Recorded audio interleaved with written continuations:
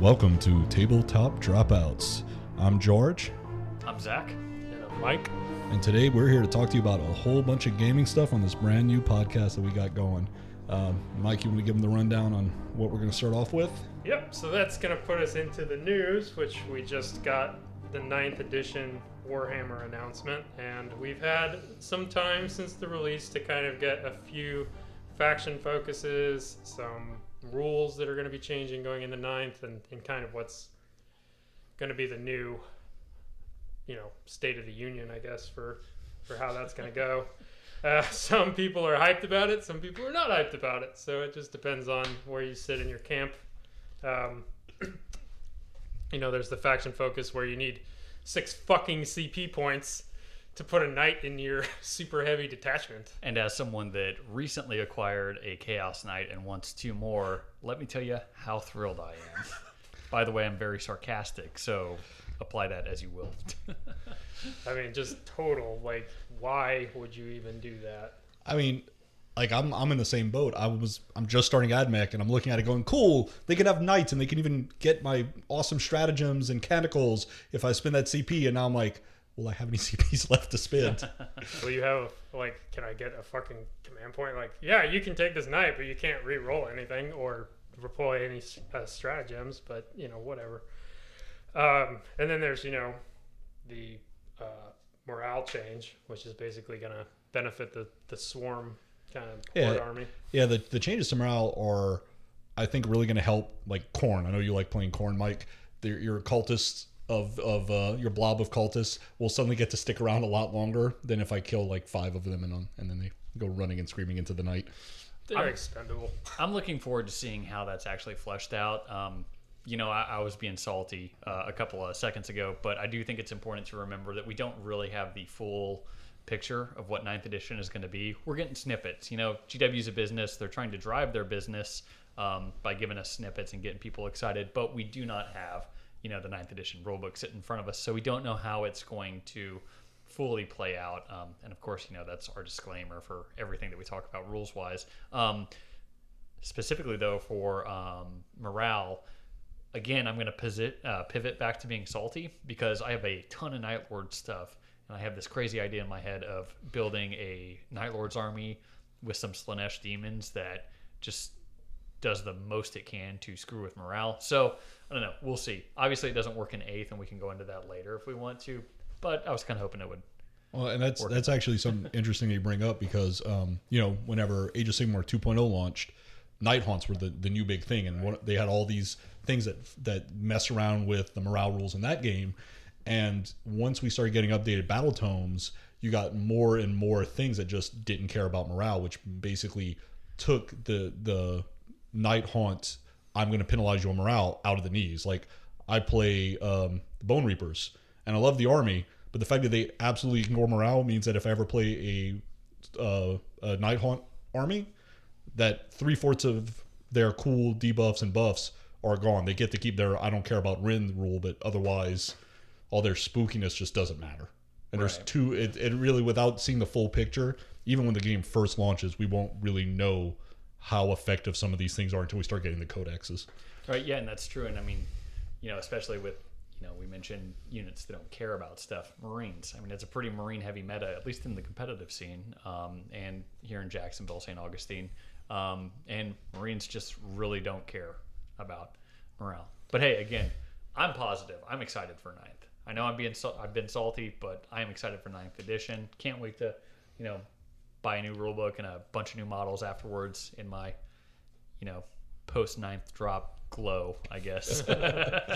Well, actually, that leads me into probably some of the rules that I am absolutely the most excited about, which is the terrain. So terrain kind of, for me, I like the setting, and I'm a big fan of the lore of 40K.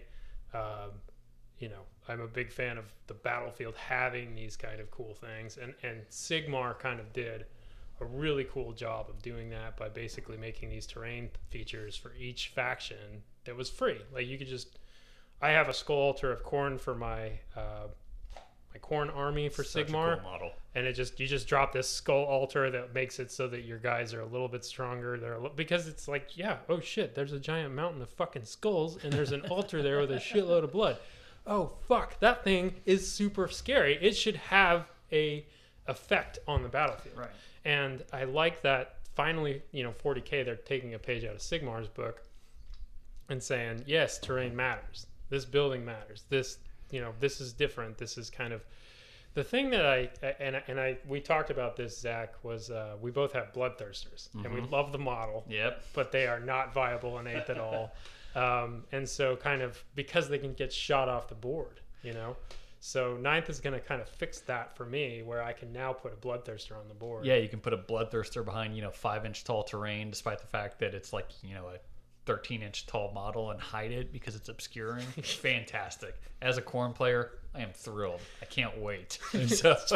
Honestly, and this may surprise some of the other Tau players out there, but I started off playing Tau, and I'm actually really glad that it's going to be harder to shoot armies off the board, because one of the reasons I'm pivoting away from Tau is the little bit I played in 8th edition with them, not having your opponent be able to engage with a third of the game. I delete your units before you even get to me because you can't hide those big guys, those big, cool, fun monster models that, are great centerpieces for the army. I'm glad to see them more on the table. Like it makes the game more experience, a more cinematic experience. It makes it a just feel cooler whenever it's not just a horde of little dudes who are just short enough to hide under, the whatever rotating wall you've set up as your terrain. I will say one of the rules that I'm super excited to see more of, and we haven't really seen much except from very small snippets, is the Crusader system, Right. which is the narrative system. Like it looks like it's sort of like their Path to Glory from Age of Sigmar, Yeah. but on steroids. Like the small, like, oh hey, my Space Marine has just gotten totally jacked up, and now I can upgrade him into a Dreadnought because that's what actually happens in the lore. I love that idea, and most of what we've seen so far seems to have been from a Space Marine point of view. Yeah. And which makes sense. They're the poster boy faction. No matter what your opinion of ever. Shut up, Mike. They are. stop being grumpy. Sorry. But actually, though, one of the things I'm really super excited to see is what options they're going to give them to the other factions, specifically the Xenos, which, in my opinion, in previous editions, Xenos get a little bit of a lip service. Like what's going on with the Necrons for launch, we all know that it's going to fall right back to Chaos versus Imperium, lore wise, because that's the big driver. That's what most people want to play. And then you got your Orc players and your Necron players and your Tau players kind of sitting back going, we got an army, we're happy enough with that. But I have a feeling Crusade's a way to give those non-traditional armies a little more attention and a little more flavor, beyond just being like, okay, here's Orktober, where we only are going to release four vehicles and that's it. You mean Orkvember. Well. As someone that worked in a game store during Orktober and had to deal with that pillar of salt that came from the community when nothing dropped until November. What do you mean? I could pre-order in October. That's not what. That's not the social contract. I will say that social contract. That's a great thing. GW didn't say that anything would necessarily drop in October. So if I'm not mistaken, they didn't even say October. That's something that I never saw them actually call it October. And I could be wrong. I could 100% be wrong, but I feel like all of the October stuff were leaks on Daka Daka and that's probably true. Well, that's the main 40K forum that I've gone to. And Bella Lost Souls and Spiky Bits. I kind of don't go to those sites because my browser dies every time. Just ads. Fucking Spiky Bits, man. Those guys crack me up so much. Love the podcast. Love Long War podcast. But yeah, sometimes guys all right. The fucking 9th edition when we all woke up at 8 in the morning to go watch that release, and then it's Spiky Bits is look at this blocky image that we zoomed in on, and what is this? And they circled it. It's just give it a rest, dude. I think we can definitely we'll have a segment later on called the salt mine. But I think that the R in Warhammer generated so much salt. I didn't even think about that. Didn't I post something about that? Mike sent me something. I think you sent me a corrected logo too. I did. I think I cut it down the middle and it had an R I sent it. And I will say that yes, GW should have taken their lumps over that one, because like, come the fuck on, guys. Like, really, you don't have a graphic designer that's not an intern, and I mean even an intern should do better than that. But I feel like it's pretty funny that is something that I do consistently see in the comment sections that I do read, because I'm a sadist, masochist, excuse me. And people still bring that thing up, and it's like, guys, come on, get over it. It's an R in a logo. Who cares? I'll give them a little bit of grace as somebody who works for a major, very publicly facing company. There are times that assets make it either into a video or on a website that maybe shouldn't have been there, and it's really a mistake of something happened on the back end, something got a server loaded the wrong cached image or something like that. I mean, I think we all know that no process is perfect, so some mistakes may happen, but even then, it's not the end of the world if the logo is not as aesthetically pleasing as I mean, whoever's getting upset about a logo, you need to get a fucking life. Yeah, maybe, I don't know, find something. I'd say get a hobby, but clearly you have one.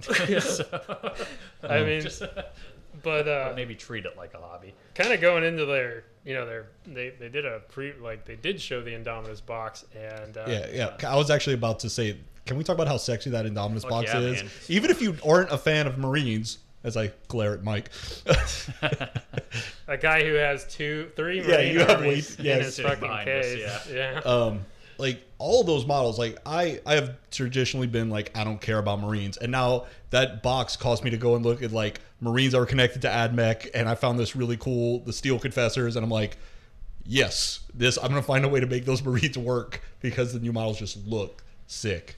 And when I chat with you, when I send you messages, every time I type out Indominus to you, because I did it the first time, it's in all caps. It just says I can't did you talk to Tucker, the guy from Warhammer, and basically say did you talk to him about Indominus?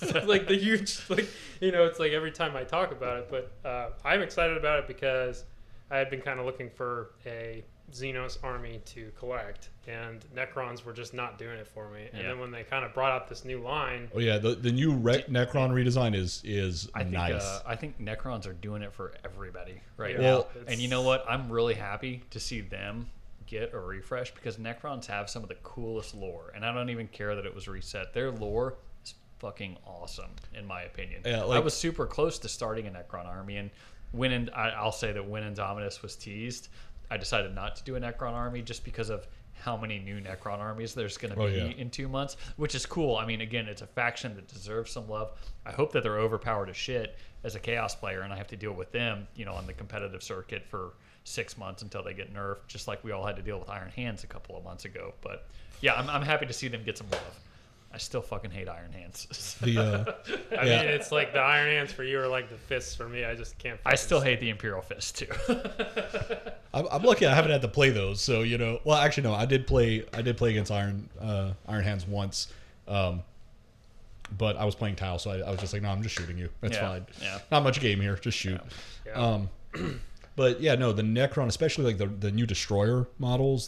Sick. Oh, that's a thick and that weird tripod thing, or not tripod, because I think it actually has 4 legs. Yeah, the weird War spindly of the thing. Worlds looking. Oh, dude, the War of the thing Worlds from looking thing. Yeah. Oh yeah, man. No, that I think my initial thought on that was, if we're talking about the same, the tall guy that looks like he's the Walker from War of the Worlds.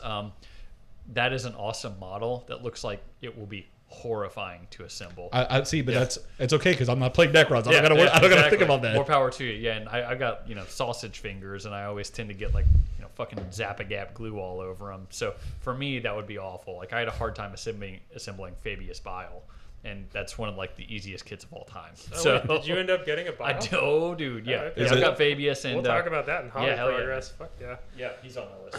So that's kind of what we had to talk about for 9th. I mean, we're excited about it. It's going to be fun. We'll see what happens with Absolutely. it. That's going to lead us into kind of our This is Zach's forte. State of the meta, unstate of the meta, Unstate of the meta. unstate of the meta. Yeah. So, I think the intent of this segment moving forward, once we're able to, is to have this be the actual state of the meta in regards more to like competitive play. For some background on myself, I am relatively new to the competitive scene and actually going out and playing. However, I've been following it for a couple of years now, and just basically trying to find all those sweet net lists that I can bring to a casual game and stomp on somebody at the game store without them knowing. But so I mean, right now, obviously, COVID-19 still going on, and we also have a brand new edition coming out. So the state of the meta is no one has any idea what's going on. Obviously, we're still in 8th, and within that, Space Marines are still king, in my opinion. You've got Imperial Fist, Iron Hands, Raven Guard, Sallies, Ultramarines. Like, they're all doing good. They've all got solid rules. That's not to say that other factions aren't doing well. I'm a diehard Chaos player, and one of the things I love about Chaos is that we have so many different builds that we can do. Obviously, the Possessed Bomb is pretty strong right now, especially the Nurgle Possessed Bomb that you can get to neg 3 to hit. However, that's going to change when we get to 9th edition, because as we've seen, there's the stacking limit rule that thing's going to mess up those stacking buffs. Yeah, and so I think that for Chaos, I don't think Possessed are going away, and I think anyone that's saying stuff like, oh well, now this list is invalid and all that, I think that's a little reactionary, because like I said earlier, guys, we don't actually know everything about 9th Ed yet. Sure, is the neg 3 to hit going to be a thing anymore? No, but that doesn't mean that your Possessed aren't going to be able to get supercharged up to where they can do 4 damage a hit on 6s. Right. That's insane. Mike and I played a game which we'll talk about later, right before this, and with Mike's Possessed Bomb, he just blew away like 2 of my units by interrupting. He got them fully charged and my guys were gone. So I mean, overall, state of the meta, I don't think that we're going to see like seismic changes going into 9th edition. I mean, clearly this is not a hard reset like 8th edition was. Going from 7th to 8th, no one had any idea what was going on. But now, your basic lists are still going to work. There's going to be tweaks and whatnot. And, compounded with COVID, we'll see where everything goes. Right. Like, I'm really interested, the big tournament players that everybody knows that follows the scene, like guys like Jim Vessel and Richard Siegler and stuff like that, Mark Perry. I'm really interested to see what they come up with, because those guys, their brains work in a completely different way. So we'll see what they've been cooking on in this quarantine. Yeah, I think you really hit on a big thing that it's important to keep in mind is this is not the transition from 7th to 8th where they relaunch the rules entirely. This feels a lot more like a refinement of what's working in 8th and what isn't. Mm-hmm. One of the rules we had talked about earlier was the whole Tau Overwatch thing, and I'm sure that's going to come back up in some other segments, but it's a fundamental core of their army. They're still going to have them play the same way. They're not suddenly going to become close combat experts, or that would be hilarious though. I want to build I want to build a Tau CC list somehow, but it's never going to happen. Dude, I would be so thrilled if I saw like an all Kroot list or something like that, or I don't think you can actually do it, but like an all Vespid list, like things that are just like so off meta that you just don't expect them. And I think that's really something to point out, like, for anyone that is considering, getting into competitive play or is a competitive player, or hell, just you like to go to the game store or your buddy's house and, play a beer and pretzels game. Like, think up lists that are different. Don't just like go onto the internet and steal a list. And I say that as someone that goes onto the internet and steals lists pretty frequently. Like, like tweak shit, come up with crazy stuff. That's how the next net list is designed. Well, I know I don't follow a ton of the competition rules, but I remember reading something very specific about an AdMech player doing well at an ITC tournament because he showed up with a whole shit ton of Dragoons and nobody was expecting it. Yeah. And they didn't have the heart. Like, everybody expects an Imperial Knight to be at a tournament. You expect to see Knights. You expect to see certain things, Triptide for the Tau. Yeah. But he just showed up with AdMech with a whole bunch of Dragoons and like placed like in the top 3. Yeah. And one of the cool things about that is too, because I've said I'm a competitive player, and yeah, do I enjoy winning? Hell yeah, I do. I'm a competitive guy. But what I really enjoy about this hobby and this game is the social aspect of it. I mean, so one of the cool things is you come up with a list that no one's expecting at a tournament, and maybe it's just like an RTT with 20 dudes or whatever, or a smaller GT. People are going to come up to you and talk to you, and that's cool. Getting to have that hang out and interaction. So yeah, I guess that's my piece on State of the Meta. I mean, I just wanted to kind of branch off what you said about the the ±1, to hit being capped there. That doesn't mean that, just like you said with the reactionary, the possessed bomb is inviolable. It's really not, because you still have a lot of blessings that are going to increase your invuln save. It's going to increase, there's other ways to strengthen your units. Absolutely. Beyond just stacking a -1 to hit. Well, and so the fact that so much of the core rules are staying the same, the fact that they said, hey, your 8th edition codexes are valid in this new edition until we give them an updated one. The fact that all that is there very much means that the meta or these rules changes are going to be, everybody's going to feel them the same, right? Like the stacking bonuses, all the other shit that the possessed can do, still there, because we're still using the same books. Yeah. We're still using, the Psychic Awakening books, the codexes. None of that's changing right now. Right. So the basic strategies are still there. It's just going to be a little small tweaks to the rules. And that's I'm happy you bring that up, because I have a list that has possessed in it for all of the Chaos Gods, with the tacit exception of Khorne, because I don't think Khorne possessed are worth anything. But just which my is opinion. Surprising. I feel like Khorne just cried hearing that. Again, as a player who started with World Eaters and whose one true love is World Eaters, I am a sad panda because of where Khorne is at. But no, I mean, I've got a list with possessed in it, and I think my favorite one right now is the Tzeentch list. And so that doesn't rely. It's still Alpha Legion, and I mean, I could play it as Word Bearers too. Anyhow, not to get too granular, but it's still Alpha Legion, so it gets its -1 to hit. Right. But then I start layering on top of that, where I up my invuln and I get a feel no pain from it. And I won't go into the specifics of it, but maybe that's where the meta goes, where we're not stacking one specific rules interaction, we're layering across all the rules interactions. So it's like, I'm going to make it difficult for you, not just to hit me, but also to wound me. Yeah, I'm going to make it, and then to survive contact, because And now this Tzeentch list isn't exactly it. The possessed aren't like the full nuclear like the possessed bomb Nurgle is. That can do 4. I think I did the math, and if you're playing against an Imperium opponent and technically roll perfectly, which I know is not real world, you can do something like 500 damage in one 5 phaser, just something stupid. Which again, I know that start cutting that in half, and doing all your percentages and stuff, but I mean, still, it's ridiculous. Yeah, hilarious. I love it. I'd love to see somebody do to kill a Imperator Titan in one round of combat with 20 possessed. Yeah, and I mean, it's not unheard of with a Smash Captain or anything like that. But it's still just it's kind of this reactionary. They're gonna break and we don't even know, and we haven't had any real tournaments even since they announced that Ultramarines got to fuck with the Doctrine and everybody else had to progress through.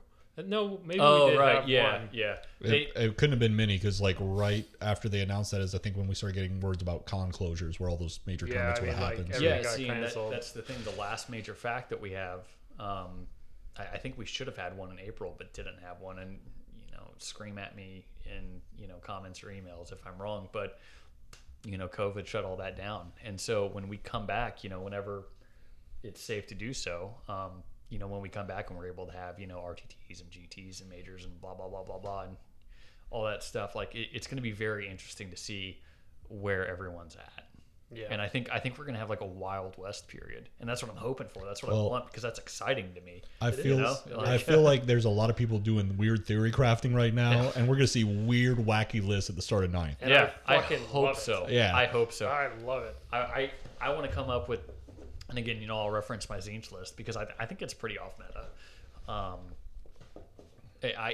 I hope I go to a RTT and either just get my ass handed to me or just completely sweep the thing. I Yeah, don't just know like what to everybody's say. like, what the hell was that? What is I this? don't Yeah. understand. Like, I mean, it's got screamers in it, and from which I have in the list mostly because I think they are awesome models. Oh, they And are. I love like the concept of a shoal of demon rays swimming in the sky. So, and then I bring them to a comp list or whatever. But like I hope that just takes people off guard, and we get some interesting games out of it. That talking about how the impact of going off meta. This is not a 40K discussion, but this is still tournament related. Mike had organized an Age of Sigmar list or tournament, and I showed up with Skaven, which generally speaking, competitive Age of Sigmar Skaven at the time especially was all Clan Pestilence. Like Right. you're going to be massive hordes. I showed up with 9 models because I play Clan Scryer. I like the mad science. Cool. Yeah. I placed second that tournament, and partially because people were like, "What do you mean? What's going on here? I don't understand. Your Doom Wheel is not dying. Your lightning cannon is blowing things off the board." And it was really not. I went in thinking I was going to get sweeped. I think it was, in some cases, some of the people I played against just didn't know what to do with a Skaven army that only had 9 models at 1,000 points. Yeah. That's awesome. I mean, I think I took third at a Sigmar tournament once, and it was with Stormcast, which isn't really saying anything at all. Your Stormcast, it's the Stormcast list I'm thinking it is. It was just remember when we ran Yeah, that that's tournament yeah. down in, That was a fun little list though. Like you got a little bit of everything. It was a little toolbox. that was basically just the game store owner being like, thanks for letting that 14-year-old play with your Khorne army. Yeah. Like, here's you can join in if you want to because we need another guy. And I kind of threw a bunch of Stormcast from the store stuff into a list, and it didn't do too bad. I mean, it was pretty fun. It just that was my first real exposure with a guy who plays a real meta list. And Oh yeah, and this that was who took first, and it was Seraphon. it was Oh, man. pre nerfed Seraphon. Yeah, He would just basically- like charge turn 1 and almost deleted. Wipe you. Yeah, Yeah, I so- forced him to go to the timer. Like I was like, nope, you're not board tabling me, and I actually kept him from having a breakaway lead for the whole tournament because I denied him victory points by playing that way. Well, it's a tournament. You play till the end. You play until you get tabled, or until you play until one of three things happen. You get tabled, time runs out, or turn 6, or Yeah. I guess turn 5. It's turn 5 in Sigmar. Okay, yeah. So, But- I don't play Sigmar. But God, Seraphon are so cool, man. Those are sweet models. Talk Like about a faction that fell flat on its face, though. I expected more for that one. And I had wondered about that because I never see them at the store. Well, You got they tons just- of models, and they're cool. Well, they were like- super competitive whenever they were working off of the General's Handbook, but that everything everybody loved about them were their really broken battalions. They gave them all these special rules, and all those battalions got nerfed or removed. So a lot of the I'm playing Seraphon in competitive seemed to dry up a bit. Well, yeah, and then Zinch came out with its update. Now it's the darling of the meta for Sigmar. Is Zinch still it? Zinch is basically the darling. As you listeners can tell, I'm not an AOS player. I think I've bought 4 or 5 different armies over the last couple of years, and then have literally never played them, and have just sold them for more, like berserkers. And You're like, I need more Marines cards. and- yeah, Well, I mean, I think getting into it. I think I need a 4th Leviathan. I don't know why, but that's what I feel. I'm gonna go with it. They're just, and then the Osiark Bone Reapers obviously Yeah. are still pretty strong right now. Yeah, the Bone Reapers, they're awesome. I mean, I love playing my Bone Reapers, but some of the sub factions need to be nerfed or revised I mean- because, like, by the end of it, I said I'm no longer playing the guys who make all the saves better by 1 because it was just it wasn't that I felt it was overpowered. It just became boring to play. Like, Right. I still lost a good bit of my games playing with those guys, playing against the Ironjaw combined Orc book, the new Orc Right. book. Those guys were still super tough to beat, but it just became boring. Whereas, like, if I play the guys who explode when I kill them, it's more exciting rules interactions. Yeah. It's like boom, yeah. That's pretty much it for the meta then. Yeah. Like, right now we don't have shit going on. So, moving in, games played, obviously. I've played games with both of you, different systems. George, you and I played Necromunda. Necromunda. So, my Van Sar gang faced off against your Palanites. Palanites. Excuse me, citizen. I believe you're doing something illegal and heretical. So If you resist arrest, I will be forced to introduce you to grenade launchers. which is just kind of such a glaring, That quote from Judge Dredd, like "I am the law" or something. Oh, that's basically what it is. It's a bunch of Judge Dredds running around. Yeah. Just kind of like, hey, I saw you throw that cup on the ground, which is punishable by me breaking your fucking kneecaps. So it's just crack. Man. Like, that game was fun. It was our learning game, so like we about halfway through we finally felt like we had a good handle of the rules, but we blew so many rules at the beginning. But even then, man, Vensar hit like a truck. Like when you would connect with my guys with your horrible plasma, I literally thought you were going to table me, and then the morale swung back the other way at the very end. Like, God, I mean, my gang leader would not go down. You No. kept trying to hit him, and he just wouldn't go down. I got and him in that was the just end. a lucky thing, but you ended up getting him. Yeah. But the funniest thing, and what I love about Necromunda more than 40K, is just the comedy that you get from the circumstance. And it's like, so to give you an example, the final round, George is playing as Palanites or whatever. And what'd you hit me with? Did you hit me with a grenade launcher? No, it was the concussion carbines, Yeah, the that's right. special weapons for the basic patrolman. So this fucking carbine hits my champion, causes my champion to then fall three levels down off the Yeah, tower. a 7-inch drop on the table. Survives, right? Isn't taken out of action, only to run in the bottle test. Yeah, that same turn. So the full sequence was my leader ran up and coup de grace your leader. Right.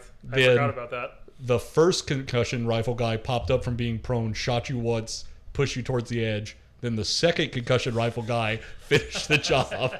It was basically like horrible pinball where your champion was just like, you know what, it's not worth it.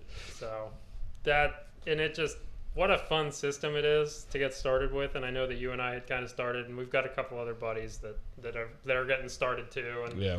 so that's kind of it's a nice break from 40K in that, it's like, Yeah, I mean, I literally painted up my entire gang, including some backup patrolmen for whenever we expand, Right. in a night. Like, I was just like, I'm going to paint 9 guys. actually, yeah, that's the way I did my Vansar too. I just hit them with that turbo dork and Dude, it was, threw it together. yeah, that's a fun system. And you, good sir, need to play as well. I So do. I know. decide a Yeah, gang.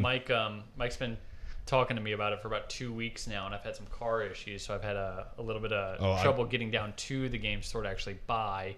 What gang are you thinking about? So, initially it was between Escher and Corpse Grinder. Okay. Escher because it's kind of a departure from what I usually do. Mm-hmm. And clearly they're not Eldar, but they kind of feel like a little bit more Eldar-y. Yeah, in that they seem setting. to be the more mobile. Yeah, and they're feminine too, and Eldari are feminine, in my opinion, at least. Yeah, well, and- they're elves. Elves are Yeah. typically, Yeah, they're space elves. a little bit more, well, at least androgynous. But and then going, fully into my comfort zone, which is Corpse Grinder. So I had told Mike that that I was thinking Corpse Grinder, but I've kind of gone back a little bit on Escher. So I'm going to buy a Necromunda gang. It's gonna happen. Well, I just need to actually do it. One thing to keep in mind is Eschers are the next one to get an update book, which Ooh. means new models, expanded rules. And as a power gamer, that appeals to yeah, me. and as we all know, I can take our wonderful narrative-focused Necromunda campaign and just min-max I'm like s- an asshole. I'm still going to shoot you with grenade launchers. I'll be fine. No, I'll have like a 3-up invuln or so. I don't know if that's even a thing in Necromunda. I need So to it read the actually rules. is, yeah. So items make a difference in that you can buy as much shit as you want and arm your guy to the teeth. Vansar gets armored body gloves Sweet. basically because they're a bunch of rich nerds. Yeah. And so they just like, oh, I'm wearing an armored body glove. So they get an influence save just for that, So I really like the aesthetic of Delac. I guess is how it's Yeah, pronounced. yeah. Delac. I thought it was Delicube, but apparently I'm I So- like uncultured. Delicube better. I'm yeah, like to say that's what Delicube. I thought. Give a So shit. I'm kind of a going to nice say little Delac French. because Yeah. I've always heard Delac, so I guess that I've just gone with that. I'm wrong. I really like the aesthetic of that, but So- I guess that another guy's playing. yeah, the guy that's playing Delac, he with green stuff sculpted little fedoras for all of them, so they look like the guys from Dark City. It's amazing. Like he Actually, yeah. Well, he took I it. 100% cannot play Delactin because he has. he took the bar and just tossed it Yeah. high up, and it's just done. It's gone. And then we've got another guy that he's playing Caldor, but he's just basically, he's the guy in their Necromunda group chat that's basically like, yes, fall to chaos. Yes, Yeah. fall. He's the guy. Whenever I was talking about expanding beyond Tau, he was like, "Well, you could play Chaos Space Marines." Well, now that you you could play Chaos Space Marines in Necromunda. Ooh. Join us, George. Join us. No, but so I hopped on that list building site. It's not Battlescribe because apparently Battlescribe is Battlescribe is horrible for Necromunda. Yeah, They're just I not guess there. they Oh my don't God. even update it. Well, but I think it's because I'm trying to remember the name of the site because it's the one that I used. yeah, Yak it's Tribe. like Yeah. Yak Tribe. Yeah. I feel like they rushed and cornered the market on Necromunda. Everybody looked over there and Yeah. said, Well, so anyhow, I Don't was need to going do to it. build my list, kind of figure out what I needed, out of the box before I bought it. And this was probably a week ago. But it popped up that I could play Gene Stiller Colt too. Oh, yeah, you and can. not to pivot too much back to 40K, but Gene Stiller Colt I think is one of the coolest armies in terms of aesthetic and lore. Whenever they And so I've been release, maybe I'll do that and then not tell you guys and show up with it, even though we're recording about it right now. So well, you'll surprise the other. You can also play Chaos Cultists, just Chaos Cultists, not yeah, and Corpse I've got Grinder. and as a dedicated Chaos player, I have somewhere in the neighborhood of way too many cultists, so I've got the models. But I mean, I don't know. I think the cultist models are a little bit meh. Yeah, Of course, I could always Kit be Bash themselves. creative and kit bash. Yeah, I definitely that definitely falls under the line of some models that need to be refreshed. That might be a future segment. Just here's all the shit that GW needs to fix. Let's do it now.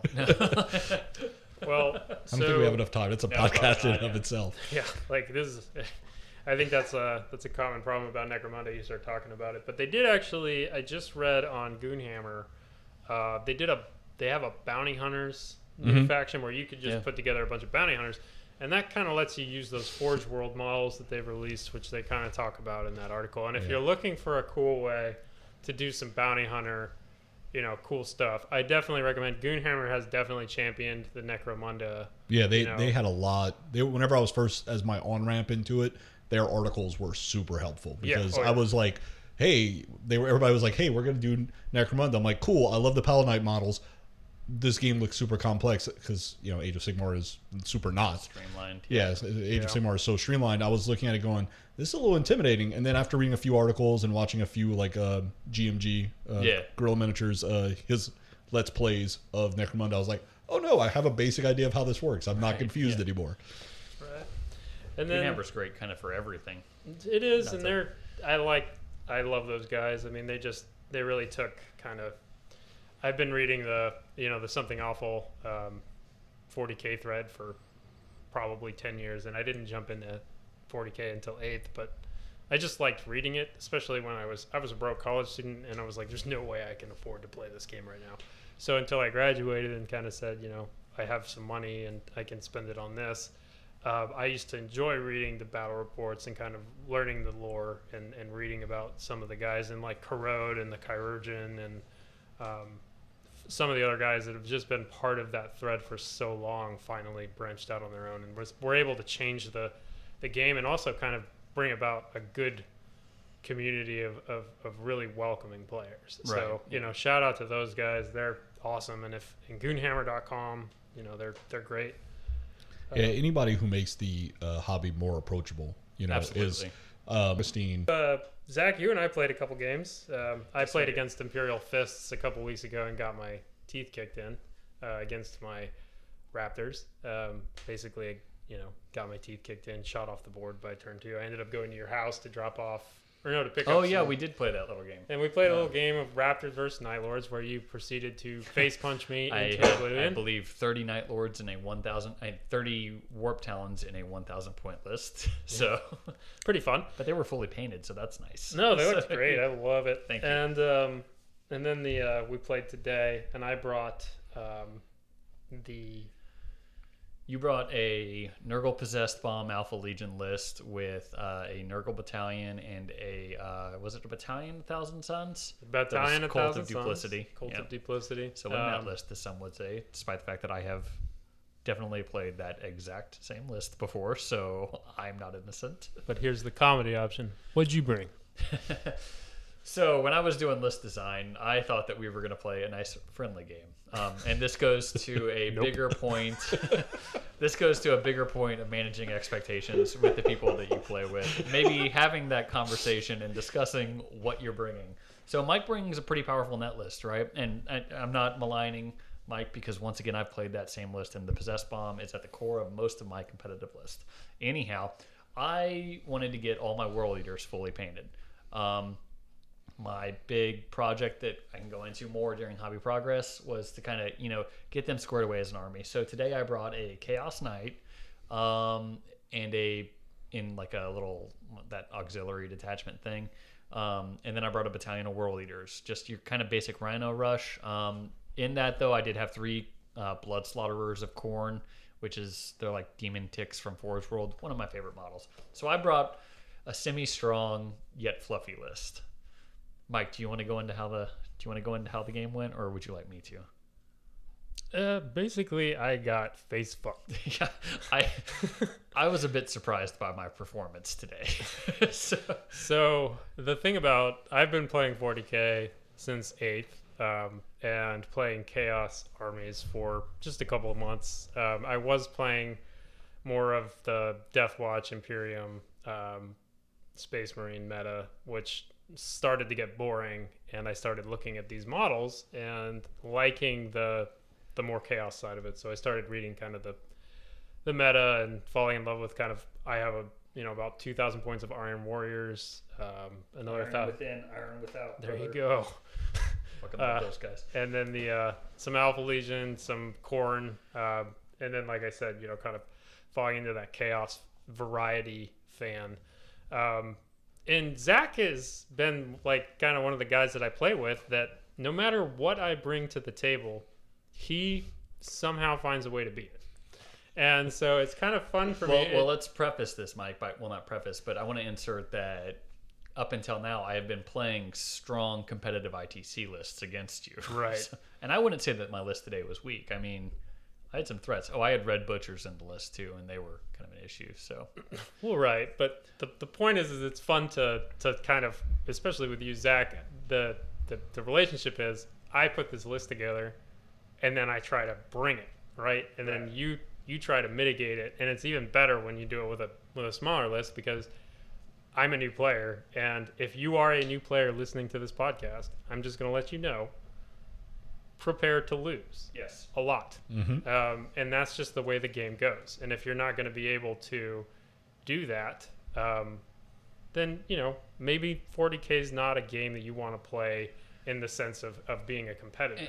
And, to kind of caveat after that, and not to interrupt you, Mike, but I think that, it's important to remember that 40K is an extremely complicated system.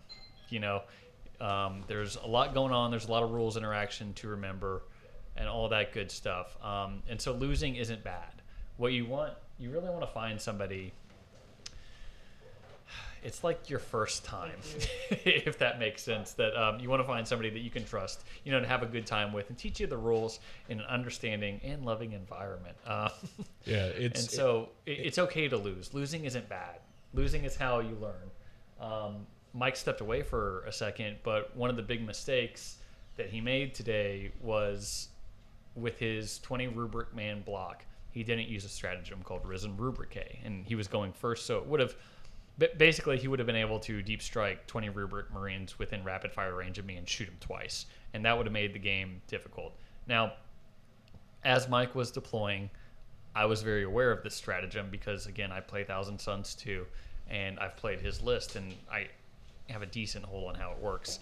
I let Mike deploy his Marines after asking, hey, is there anything you want to do right now? And not explicitly calling it out, and then letting him place it. And then immediately telling him, hey, here's what I would have done. Right. Was it a jerk move? It could have been, but I also want Mike to learn, and become a better player.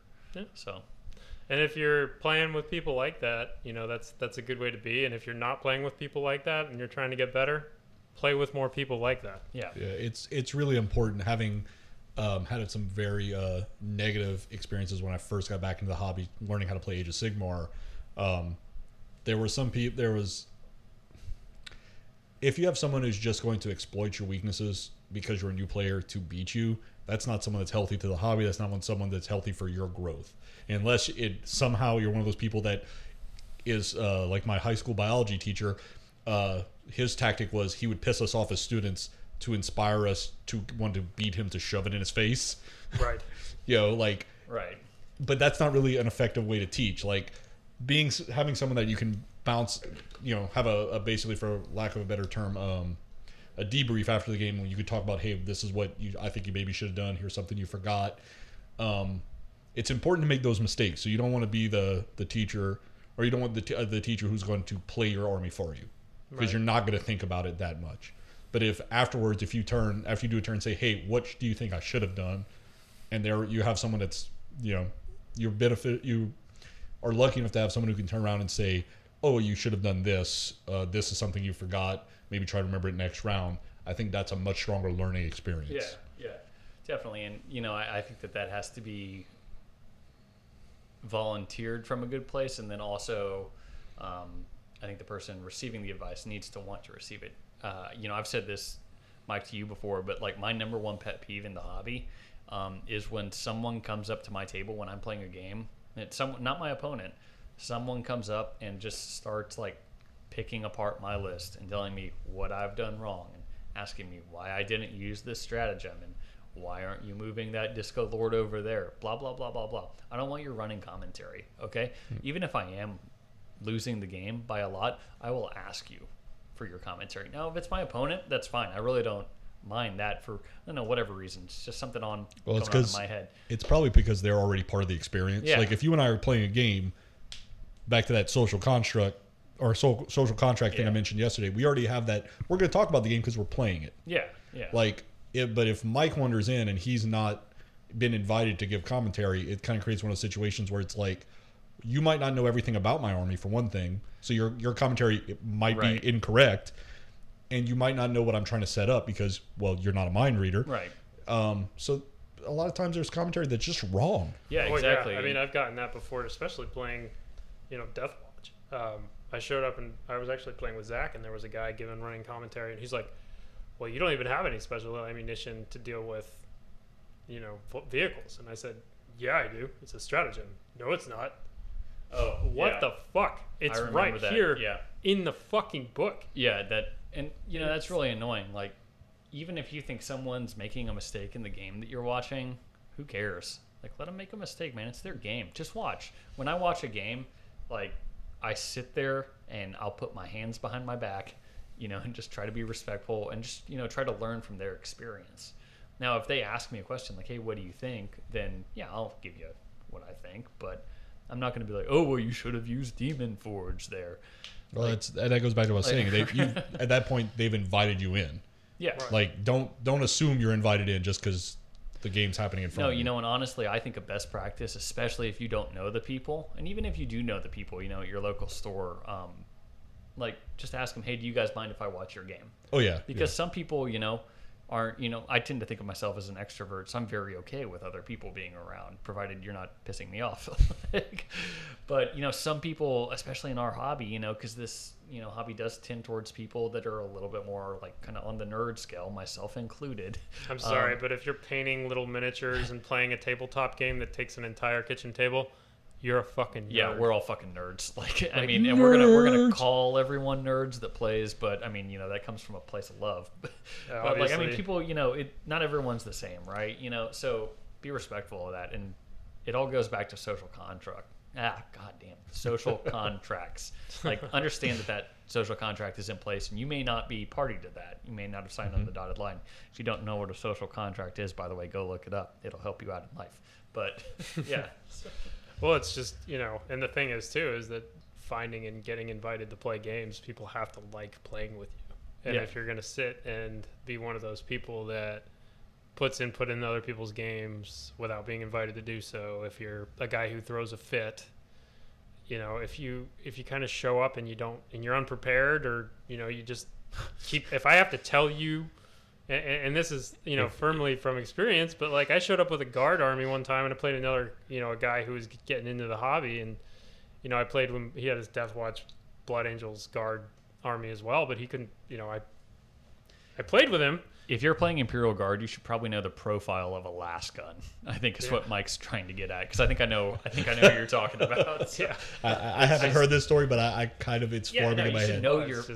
I get it, it's a complicated hobby. There's a lot of numbers, but like if you're playing fucking Space Marines, you should know what a bolt gun does. Like, right. I mean, and it's also at just a basic level. I'm not trying to gatekeep. You know, it's just, you know, commit that stuff to memory, or have flashcards, have a quick reference. Like, yeah, have just, a quick reference. yeah, those are there for a reason. Use them. It's also just I got 12 hits. Well, I'm looking at your dice, and you're forgetting that you took a -1 penalty for all your heavy weapons, so you didn't get 12 hits. You really got 8. So, just, you know, try to keep in mind that, just like with the social contract, know the rules. If you don't know something, ask, and you know, just kind of go on with that. But you know, that's kind of the way that the relationship is, and that's how kind of you are. Is you'll say, you know, hey, what did you do wrong there? And it's like, I forgot this, or, and I'm totally a prime example of this. I showed up today to the game without Ritual of the Damned, right? I didn't have that book. I own the book, but I didn't have the book. And that made it difficult for people to, first of all, you need to be able to bring that, so that way you can say, yes, this is what this does. Because you're expecting the other player to just take you at your word. And if I don't know you from Adam, I'm going to be like, no, I need to see that stratagem, because I don't know what it does. Which is a perfectly acceptable thing to do, especially on the tournament scene. How many books are there out right now? Several dozen. Well, I mean, including codexes, chapter. Just for any one army, you're going to be referencing at this point your own codex, the core rule book, Vigilus, and your Psychic Awakening book. So per army, that's at least 4 books that could possibly be referenced, not counting any other like weird your white big rule dwarf book, chapter approved. Oh yeah, I didn't even think about chapter approved. Yep. So I mean, it's just this. You have to really kind of. This is a game that requires you to do your homework, and if you don't have that effort or time or ability to do that, then you know, kind of stick to the only war scenarios in the core rulebook. Well, and be upfront about it too. Like if you come to me, if another player comes to me and they say, "Look, I'm just learning. I don't know everything. It's going to take a little while." They were upfront about it. I agreed to the game about it. I really can't complain if they're taking their time to do it. However, if they just say, "Hey, I want to play," and they're not upfront about it, that this is a learning game for them, I'm probably going to get frustrated because I blocked out a certain amount of time to play. Yeah. And now we're going over, and I don't want to be the jerk who says, "Look, I'm bailing. This is not working," because we have to block out time to play games, right? Yeah, and I think that, you know, and that's also I think that kind of goes back to knowing yourself almost too. Like I've kind of had to come to a reckoning with myself in the past 6 months, like, because I like to think of myself as very open and everything, but I don't think that I'm a good person for you to learn 40K against. Like, if you're relatively new, that's fine, you know, and I can tone down my list and stuff. I'm still going to play the list as hard as I can, but I can tone it down. But because I've done this before, you know, done teaching games and learning games and stuff, and I just feel like with someone that's like 2 or 3 games in, I'm not a good person to play against.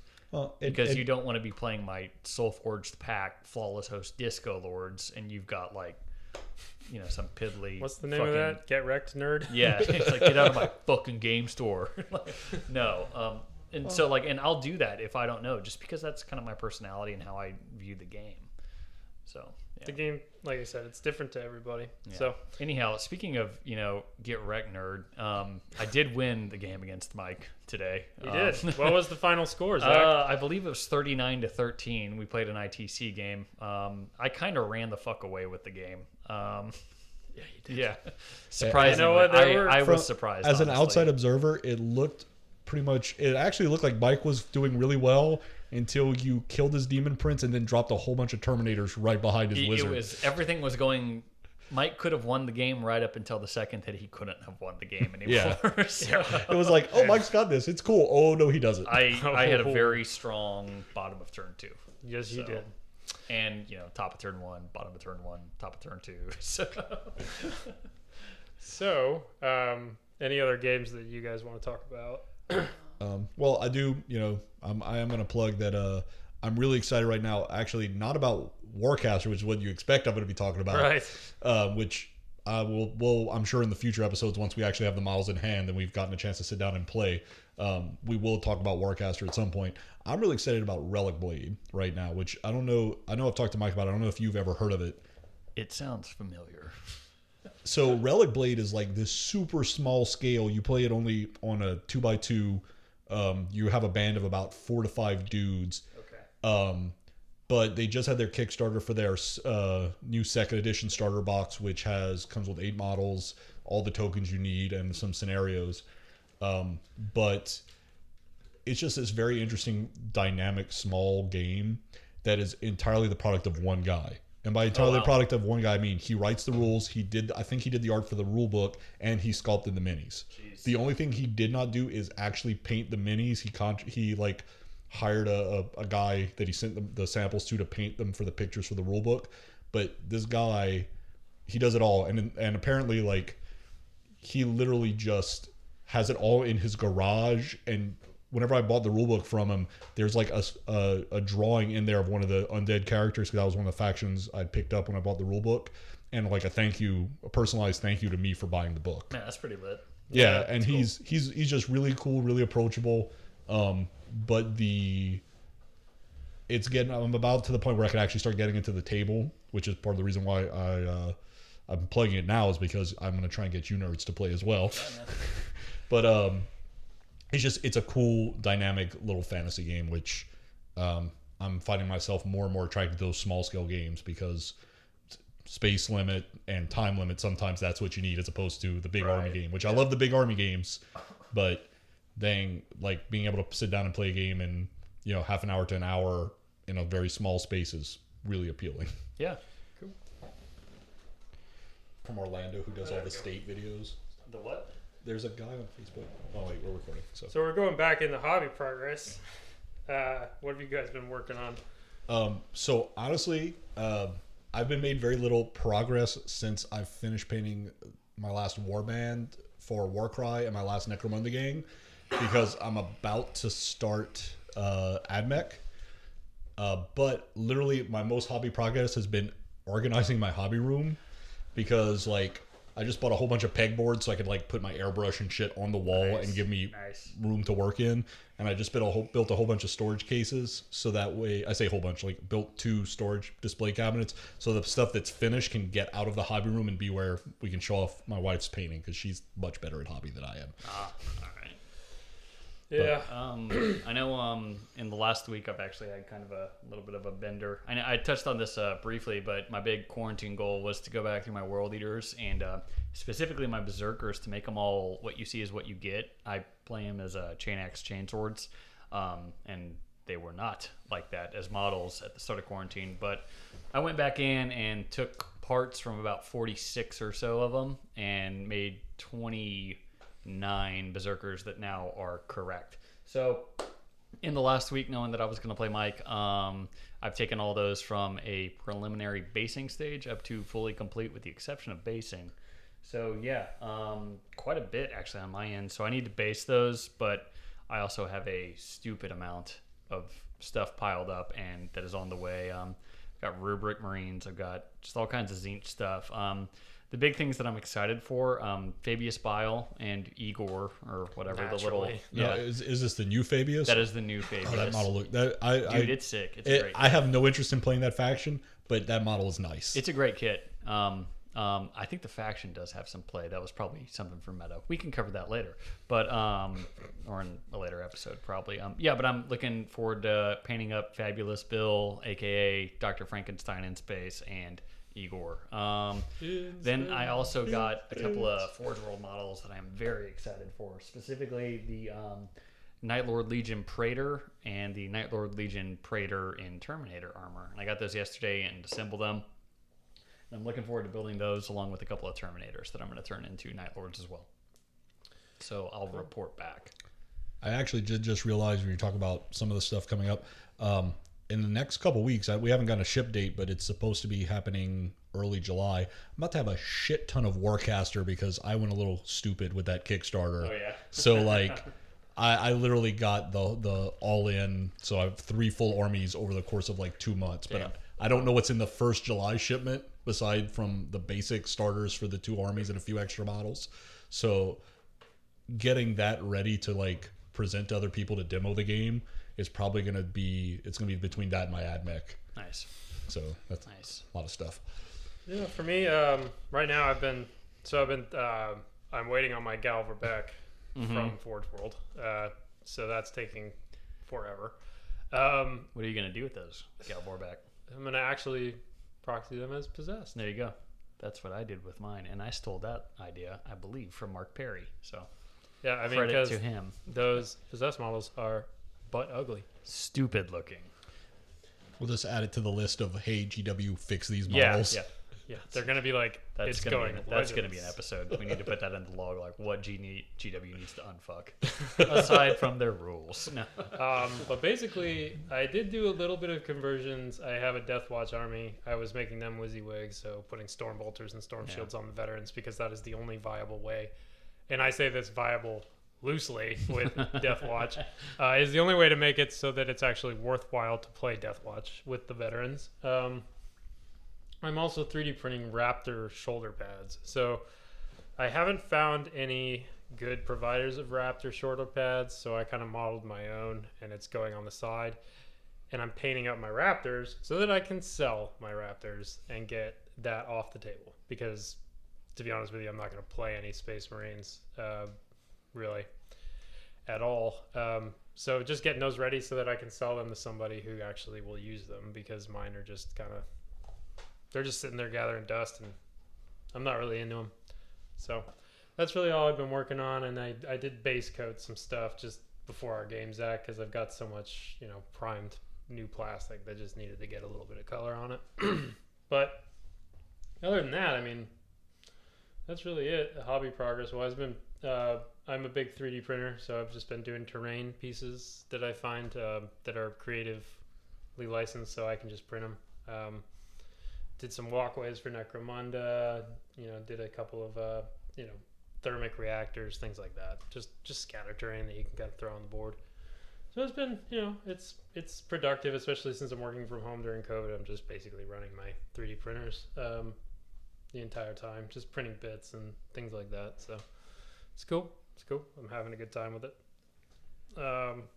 Yeah. So good work, everybody, doing something. Thank you. So this is my favorite segment. I don't know about you guys, but this is my favorite segment where we talk about all the screeching nerds online and we go into the salt mine. So, as a Tau player, I feel like I have to talk about this because I think it was so great, so hilarious. And I say I'm a Tau player because that's all I've played up to this point. I'm still new to the game. And I know that Tau Overwatch Greater Good is the bane of many an army's existence when they finally think they're going to charge into these guys and get shot off the board when it's not even the shooting phase. So one of the rules previews for 9th edition when they rolled out was the changes to Overwatch. Hey, we're going to cost a CP to Overwatch. And everybody was like, huzzah, suck it, Tau. And that lasted for maybe a week. It was a week between when they showed that change to when they did the Tau faction focus. And then the Tau faction focus happened. You're like, oh, that thing about it costing a CP, that's for everybody. Except the Tau.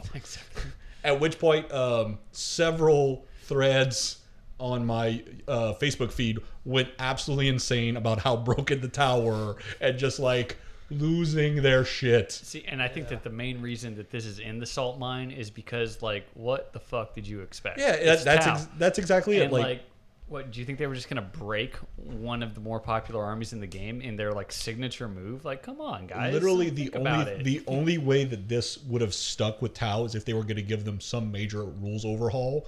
But this isn't the edition to do that. And I think it's also important to note that with this change that's taking Overwatch away is just an inherent ability for everyone. The Tau are going to see a points increase as a result. Like, GW is going to factor that in. They're not perfect at rules, and I know I'm going to consistently take jabs at them for their rules writing, but they've been doing this for 40 fucking years now. they're going to increase the points on it. All Well, right. and It's not like Tau are going to be the only ones that get Overwatch. I bet every army has a unit that gets Overwatch. yeah, Some more than others. They made it very clear that the base rule was Overwatch costs a CP, and even in the initial Overwatch thing, they said some units are going to interact with this rule differently. Yeah. I just, like I said, unless the faction focus came back and said we're making Tau the mobile shooting army, we're making their ballistic skill better to compensate for the fact that they can't greater good anymore. That this was the only course of action. I think even whenever I messaged Mike initially when they said they were changing it, I was like, "Oh, sucks to be Tau," and Mike was like, "Wait till we update the rules or wait till we see a little bit more." And the first thing they did was say, "Oh no, it doesn't suck to be Tau. Tau is exactly where they were before." And then the fact that like the screeching nerd's just like, fuck, like he was waiting. He's like, that guy John over at the store with his Tau army. Can't wait to kick his ass in ninth. It's like, okay, no, that's not happening. Yeah. Well, why don't you I don't know, #GetGoodNerd and learn how to beat Tau even though they have Overwatch. And come on, I mean that's why Warp Talons. And I know I'm a Chaos player, so this is what I go back to. But that's why Warp Talons are good now because they deny Overwatch, and they're still going to deny Overwatch in ninth because it's on their data sheet.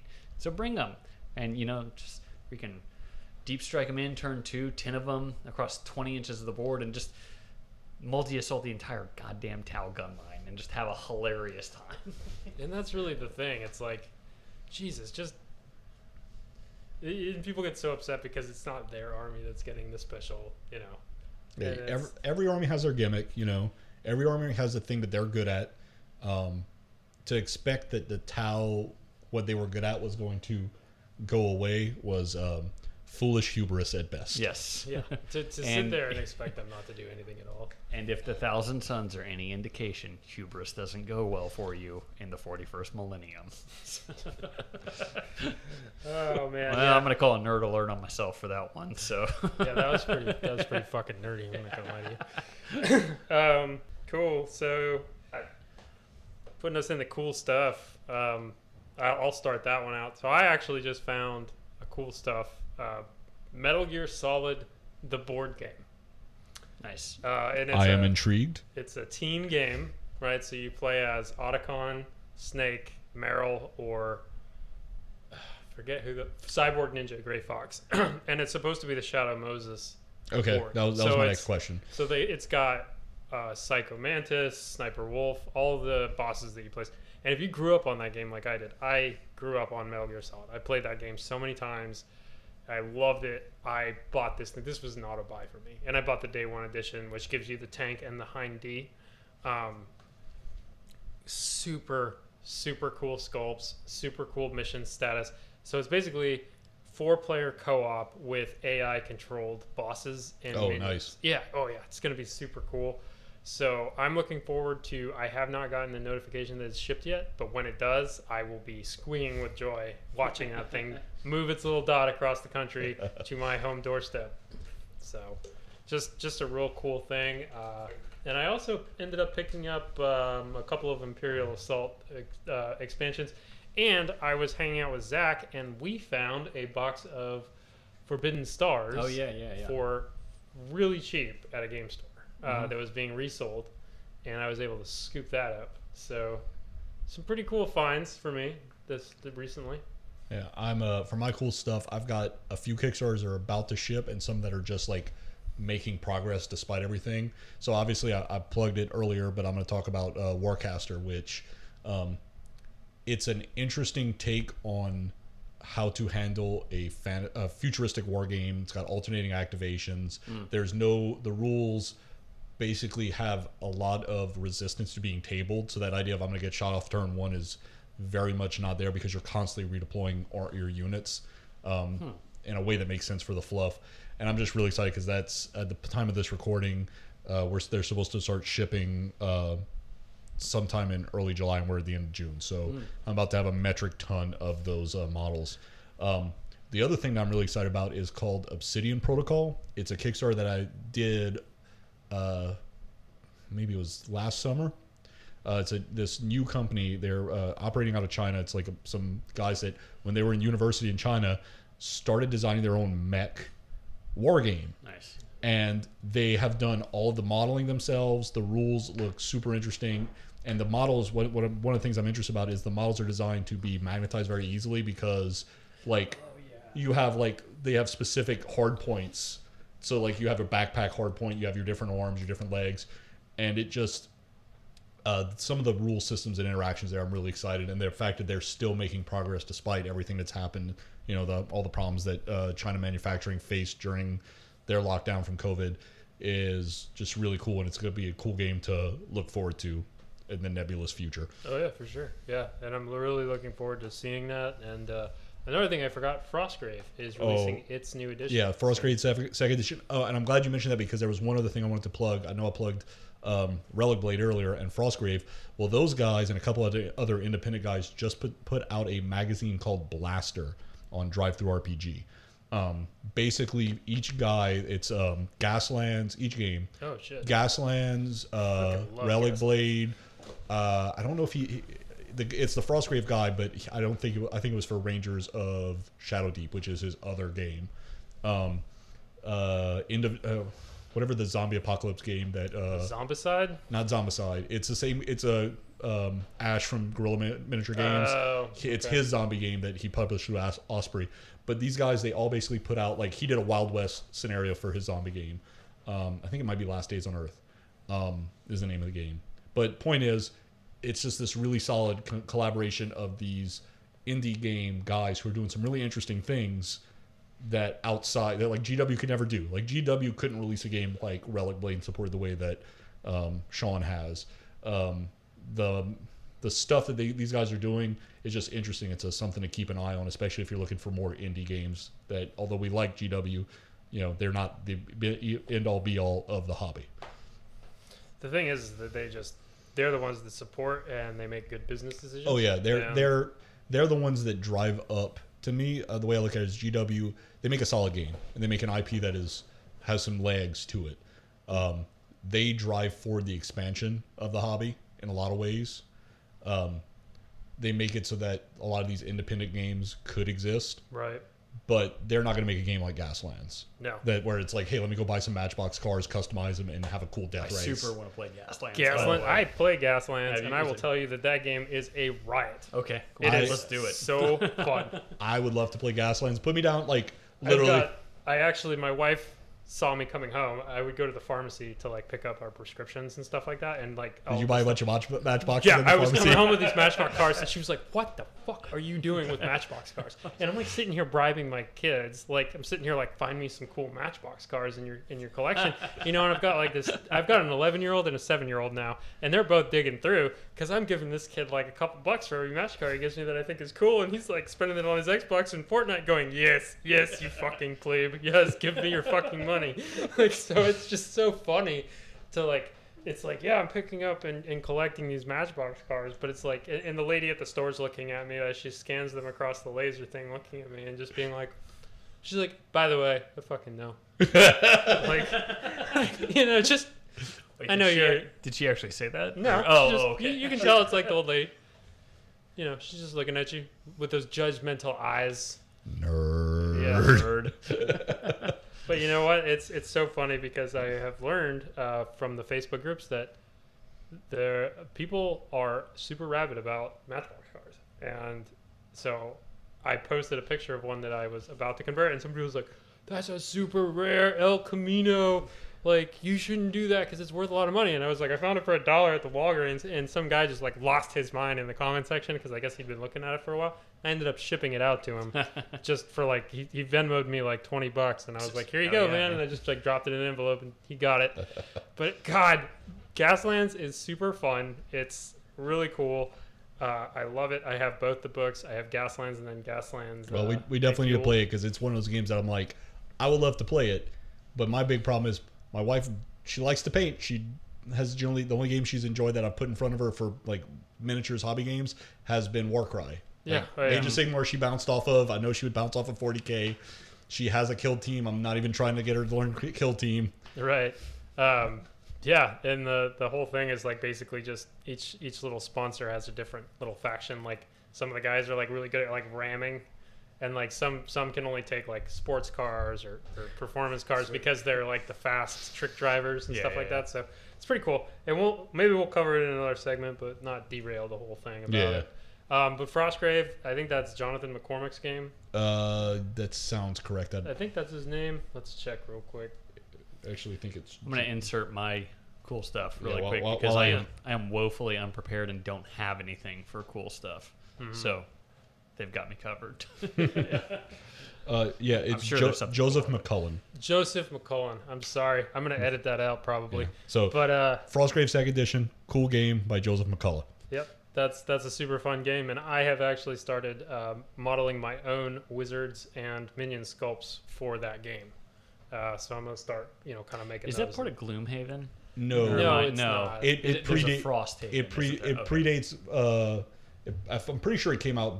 The first edition came out well before Gloomhaven. Okay. But it is very much like the whole thing is Frostgrave is this frozen over city that Okay. used to be this magical powerhouse, and now you have all these wizards who are basically organizing warbands to go and steal stuff. So you make a wizard, and then you make Sweet. his little crew of dudes who are disposable. Maybe he has an apprentice, maybe he doesn't, and you go into this frozen city and just fight weird stuff. Yeah, No. like as it thaws, like you get more and more stuff coming out of the woodwork, and then you're competing with other people because you want these ancient relics. Yeah. Very fun. I think it's on a 3x3 or a 4x4, I believe. or it may not even. I think it's. I think the default is actually 3x3. Right. But he's like, if you play on the bigger size, I know it's the same thing with Relic Blade. Relic Blade's a 2x2, but Sean, the guy who made Relic Blade, said, if you play on a bigger board, just deploy further in so that you're, because they take the idea of let's start as close to being engaged as possible. Yeah. Cool. Well, that's it for my hobby stuff. You good? Yeah, I think I'm set, man. I think cool we've got. stuff. I think we've covered all the cool stuff. Yeah, basically anything. It's There's- hard right now with COVID-19. Everything else that we didn't talk about is lame. Yeah. Yeah, if we forgot anything, You know feel free what? to screech at us. Like, I just thought about something, and I can't even plug It's the too late. game, I already but- declared it's lame. Oh, okay. No, there's a guy, and I can't even remember the dude's name, but there's a guy up in Jacksonville that's doing like epic armies, like the old Epic 40K. yeah. Yeah, and he's like printing those out. And, Mike, I'm sitting here staring at your two printers, so I'm sure that you can do it too. But I think that that's really cool, the kind of proliferation of the ability of people to produce their own stuff. The 3D printing, and we had talked about this before, the idea that so Hero Forge had a Kickstarter. Right, yeah. Did you see that one where they can print in colored plastics and resins? I did not know that. I have ordered 2 Hero Forge models before, and I think they're awesome that you can customize so much. So they recently, and by recently I mean within the past I think 6 months. Okay. I didn't contribute to the Kickstarter, so it's just like, oh, that's cool.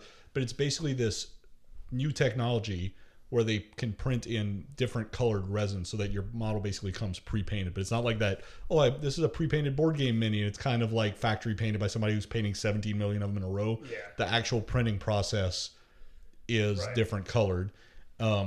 It's a sign of where the tech is going, and the proliferation of it in the future is going to be a major thing for the hobby. Like Mike was just saying, he's 3D printing models for Frostgrave because he can, and it's actually, Frostgrave initially was a miniature agnostic game, and there's plenty of games out there where here's the rule book, go find miniatures for musketeers and you can play a game that's swashbuckling with magic. Cool, go. yeah, and I actually probably will put those designs on our website, and you can download them if you want them, if you think they look cool. It's just, I kind of thought, I don't, and some people do this, and I've seen it a lot online. I'm not, I've thought about it, and I'm not really into it, but a lot of people will 3D print other games miniatures. I don't think that the resin 3D printing technology is necessarily there yet. I have put a couple of models out and showed them, and you have a hard time telling the difference for sure. But that's not really kind of my thing. But I do think that there is an absence of other miniatures for other games, so I'd like to kind of, it's cool to fill the void with that. Like I said, there's a ton of miniature agnostic games out there. Osprey Games specifically has a huge line of books. And sometimes it's I know that they're going to be publishing, or at least the original plan was they were going to be publishing a mecha post-apocalyptic game. That was not the idea. Was that you would go buy like Gundam plastic kits or mechs from other games. Like, hey, I just bought a Tau Crisis suit with a little bit of conversion. It's now a mech for this game, and all that matters is the base size. So you don't, as long as you base it on the correct size for the scale that you're playing at. Right. It's intended. They're not selling you models. They just want to sell you the book once and be done with it. So those sorts of games, I think the more we see 3D printing technology spread, there'll be more of a place for those games. Well, that's it for us here at Tabletop Dropouts. Thanks a lot for listening, and we'll be back with you soon. Thanks, guys. Yep. Take it easy, guys.